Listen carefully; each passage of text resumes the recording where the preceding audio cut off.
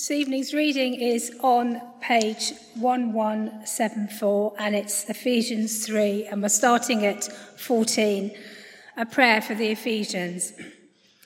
For this reason I kneel before the Father, from whom every family in heaven and on earth derives its name.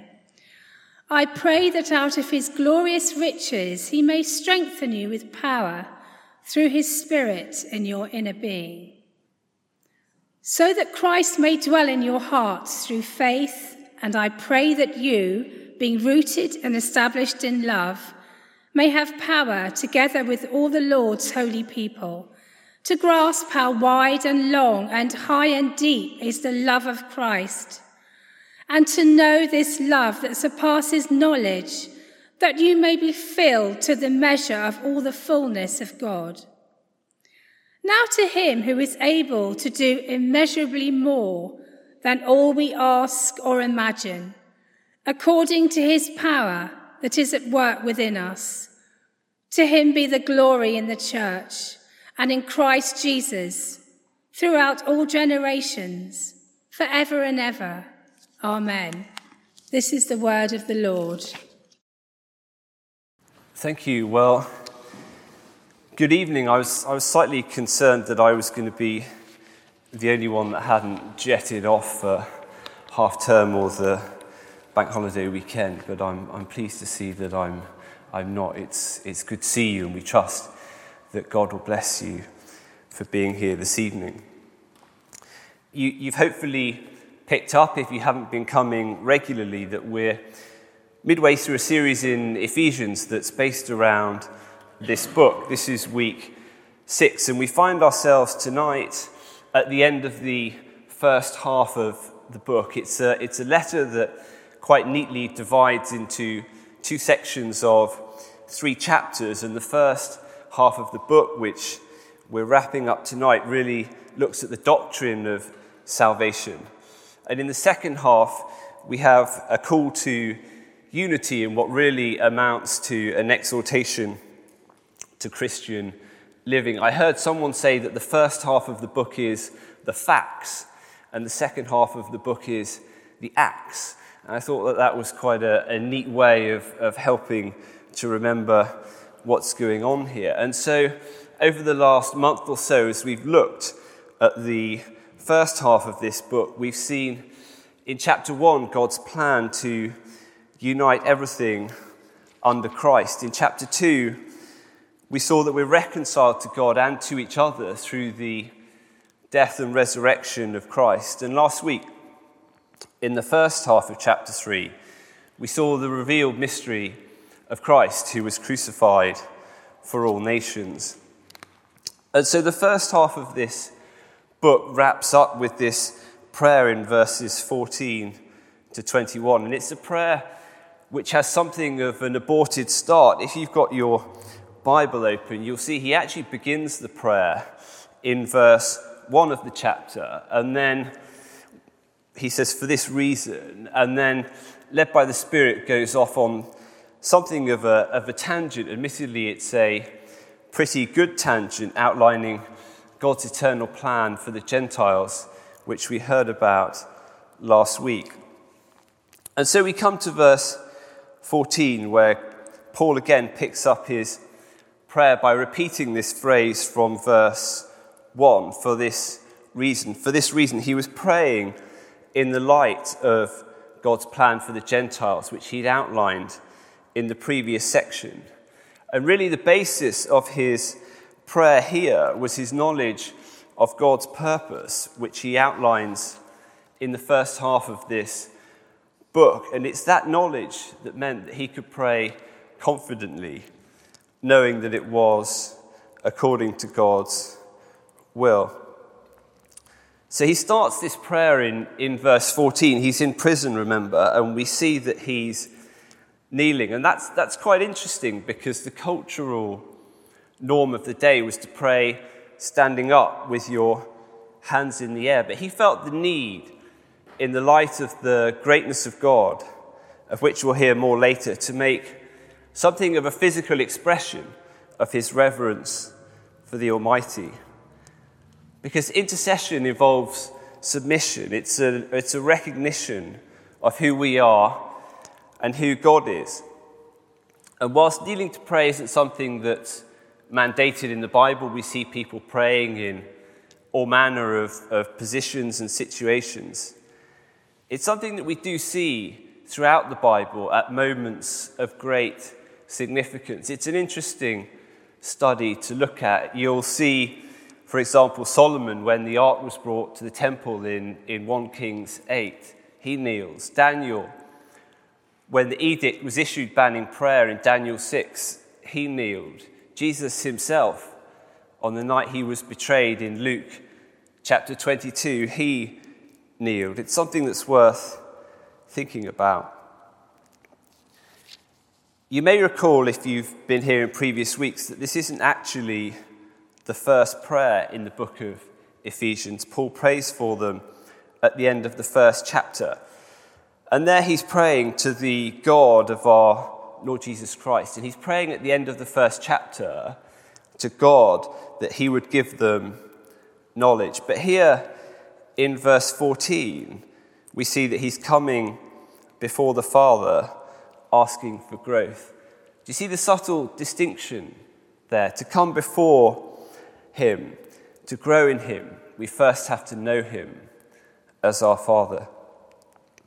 And then in verses 16 to 19, we have what I suppose is the meat of the prayer. And you'll see that there's three distinct petitions or requests which he makes in it, each which relate to a different part of the Godhead. So you'll see in verse 16 that he's praying that he may strengthen you with power through his Spirit.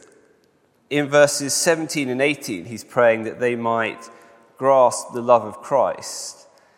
And in verse 19, he's praying that they be filled with the measure of all the fullness of God. Do you see that? So the Spirit in verse 16, Christ in verses 17 and 18, and God in verse 19. So let's look at these three petitions or requests in turn.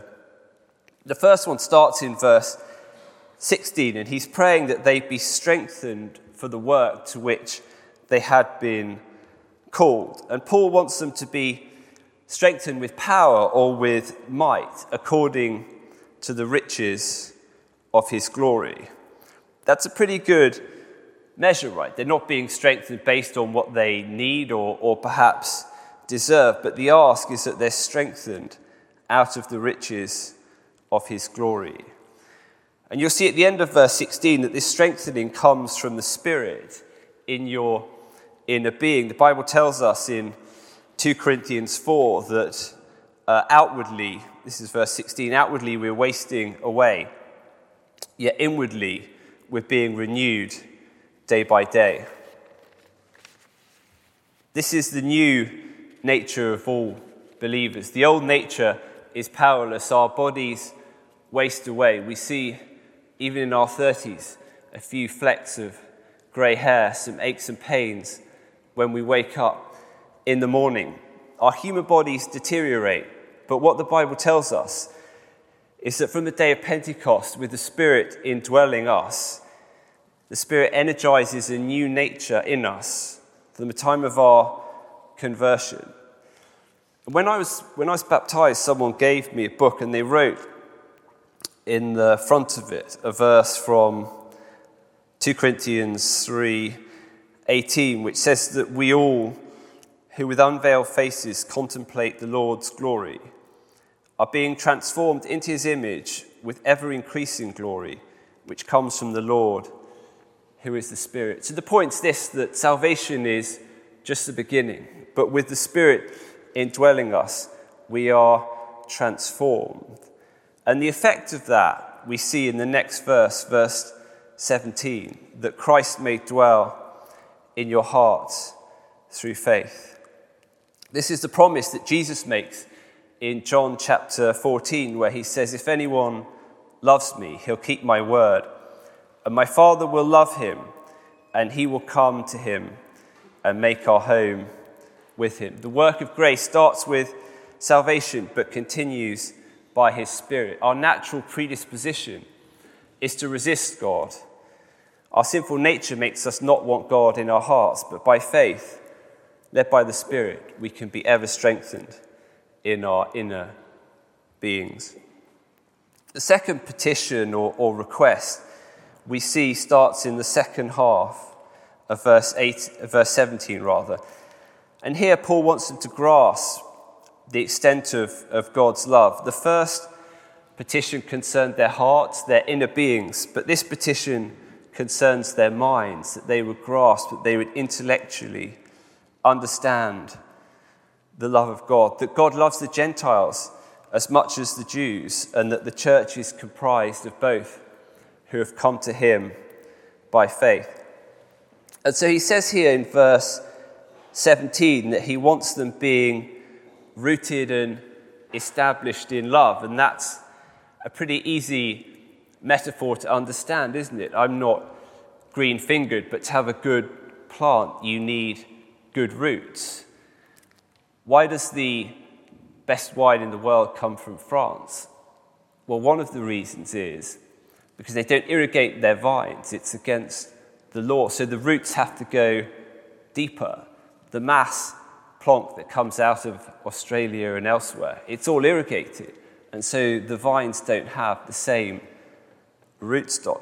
Perhaps more biblically, I was thinking about the parable of the sower in Matthew's Gospel. And we read there that some seed fell on stony ground. What happened to seed on stony ground? It's quite interesting. It says the sun came, and then what happened?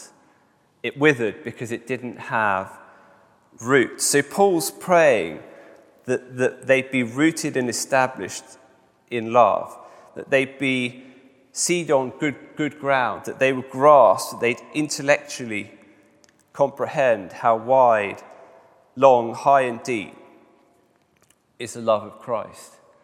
It took me a bit of time to get my head around this, because there's 4 measures here, aren't there? Wide, long, high and deep.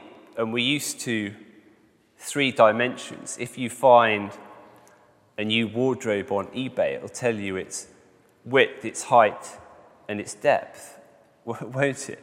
If you look at the holy city in Revelation 21, we're told that has 3 dimensions. But here, the implication is that the love of Christ is perhaps beyond physical dimensions.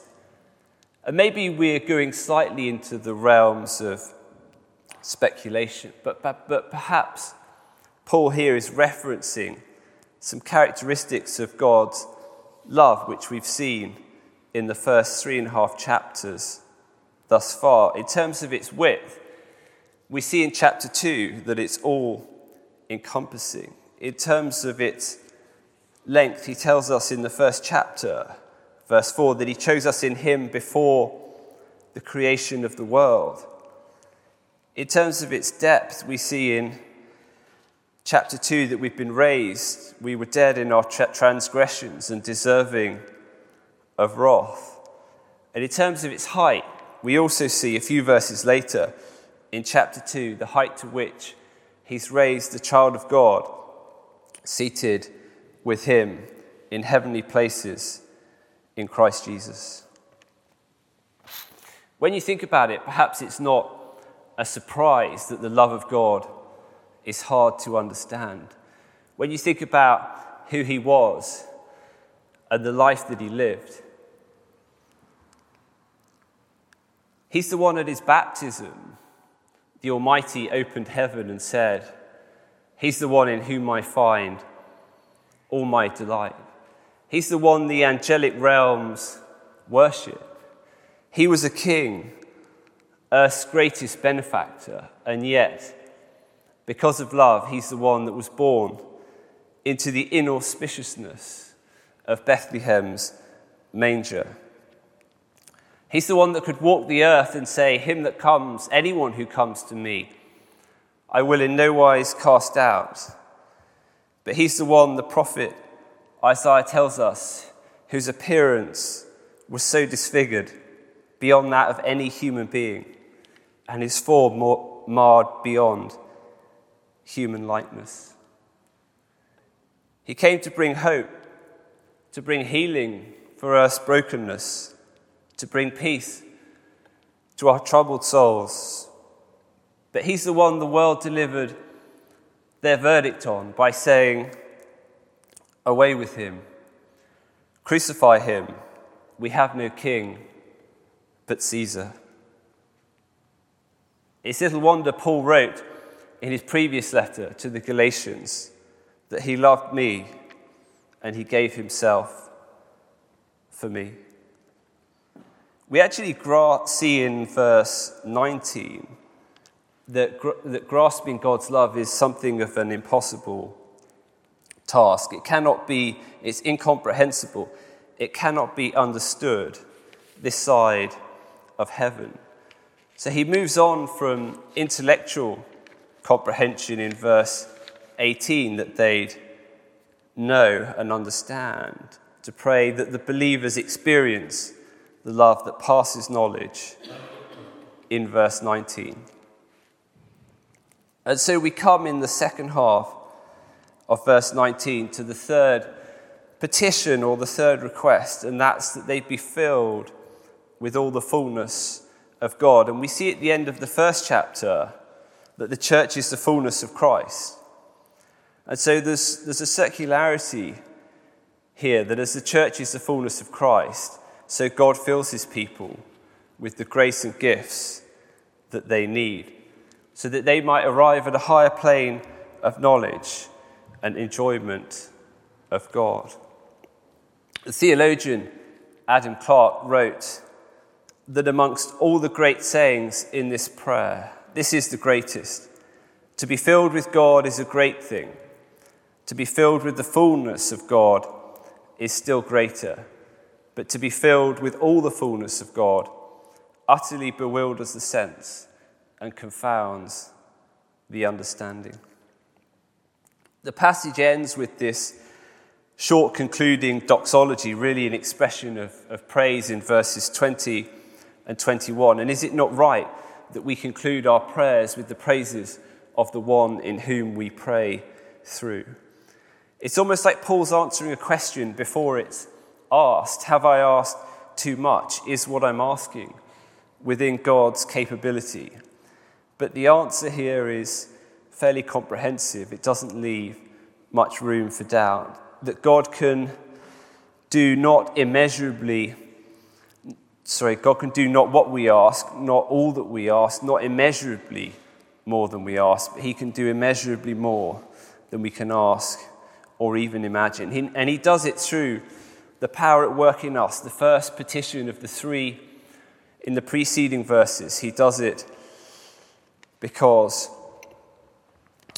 of the Spirit indwelling us. Look at the confidence that Paul has in God, that we cannot ask anything too great because God is able. And so it's little surprise that he reaches the conclusion that he does at the end of the passage. To him be glory in the church and in Christ Jesus throughout all generations, forever and ever. The chapter in the book that we're following on Ephesians calls this section something like grasping the scale of God's love. So from my perspective, this was never going to be the most challenging talk to prepare or deliver. We're on fairly safe ground here. Next week when we move into chapter 4, someone's got to make a call for unity. But I suppose there's a danger when we hear verses that might be familiar to some of you already, that we leave church as having had our ears gently tickled with a little warm, fuzzy feeling inside, and we go home ready for a bank holiday Monday. So I suppose the question is this: what are the practical lessons? What do we learn from these verses? And I thought that I might draw out three in conclusion this evening. The first one's this: do you see that Paul is praying about the big stuff? Fundamentally, he's praying that they grasp the greatness of God's love. And the more they understand it, the more they'll be spiritually filled. Doubtless the Ephesian churches had a plethora of practical needs, just as we here at St. John's have quite a long list of practical needs. We share many of them at the monthly prayer gathering. We're trying to hire a children's worker. We need to make some plans in the next few weeks for Eddie's sabbatical. There's a broken window behind me. The loo floor needs replacing. I could go on. And these aren't bad things to pray about, but look at what Paul prays in this book. At the end of chapter 1, he prays that they might know God better, that they know the hope of their calling. And here he's praying that they might know, that they might grasp the greatness of God's love. So do pray about the practical things, but pray fundamentally that you and all of us would understand and appreciate more of the love of God, which is spelled out in the first half of this book. Because if you think about it, there's no point hiring a children's worker if he or she doesn't grasp the extent of God's love. There's no point fixing the window in the loo floor if we don't use this building to preach, to teach, to share with others the extent of God's love. So that's the first one. Pray about the big things. I think the second lesson is this, that we grow spiritually together. Do you see in verse 18 that Paul's praying not that they'd have power to grasp, they'd have power together with all the Lord's holy people. If you've been a follower of Jesus for some time, I'd like you to think back to some of the most powerful encounters of God that you can recall. At home on your own, you might encounter God reading his word, reading a book, perhaps listening to a worship song. But I would suggest, and I'd be interested to hear from you afterwards, that as you look back over time, the most powerful encounters of the power and presence of God that you can recall will have been when you've been with the Lord's people, either at a church service or in a small group or perhaps praying with one or two others. Now, what I'm not saying is, if, for example, you'd been the victim of a freak accident and ended up marooned on a desert island on your own, I'm not saying it's impossible to experience spiritual growth. But I think the fundamental point's this, that we're more likely to grow, and we're more likely to grow more with other believers. So what does that mean? What should we do if we grow better together? Well, prioritize gathering together on a Sunday. Join a midweek group. Some of you may recall the clipboards we had out a few weeks ago. When they next make an appearance, sign up for some things. If you can't wait till then, email the church office, ask the vicar for a coffee and tell him you want to get more involved, because ultimately the sum of the parts, what we can achieve together, should be greater than what we can do individually. So pray about the big things, grow together.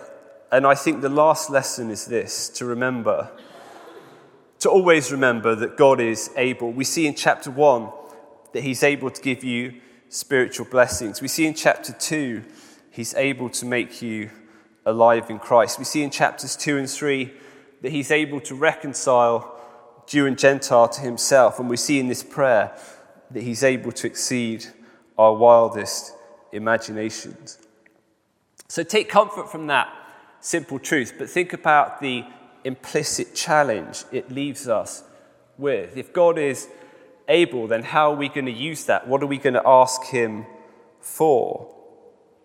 Jesus said in John chapter 14, I will do whatever you ask in my name, so that the Father might be glorified in the Son. So don't settle in knowing that God loves you. I would suggest that we should desire, that we should strive, we should seek to know more of God's love on earth before we see it more fully in his heaven.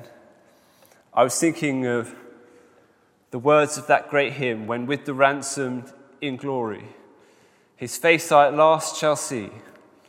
'Twill be my joy through the ages to sing of his love for me. May God bless you.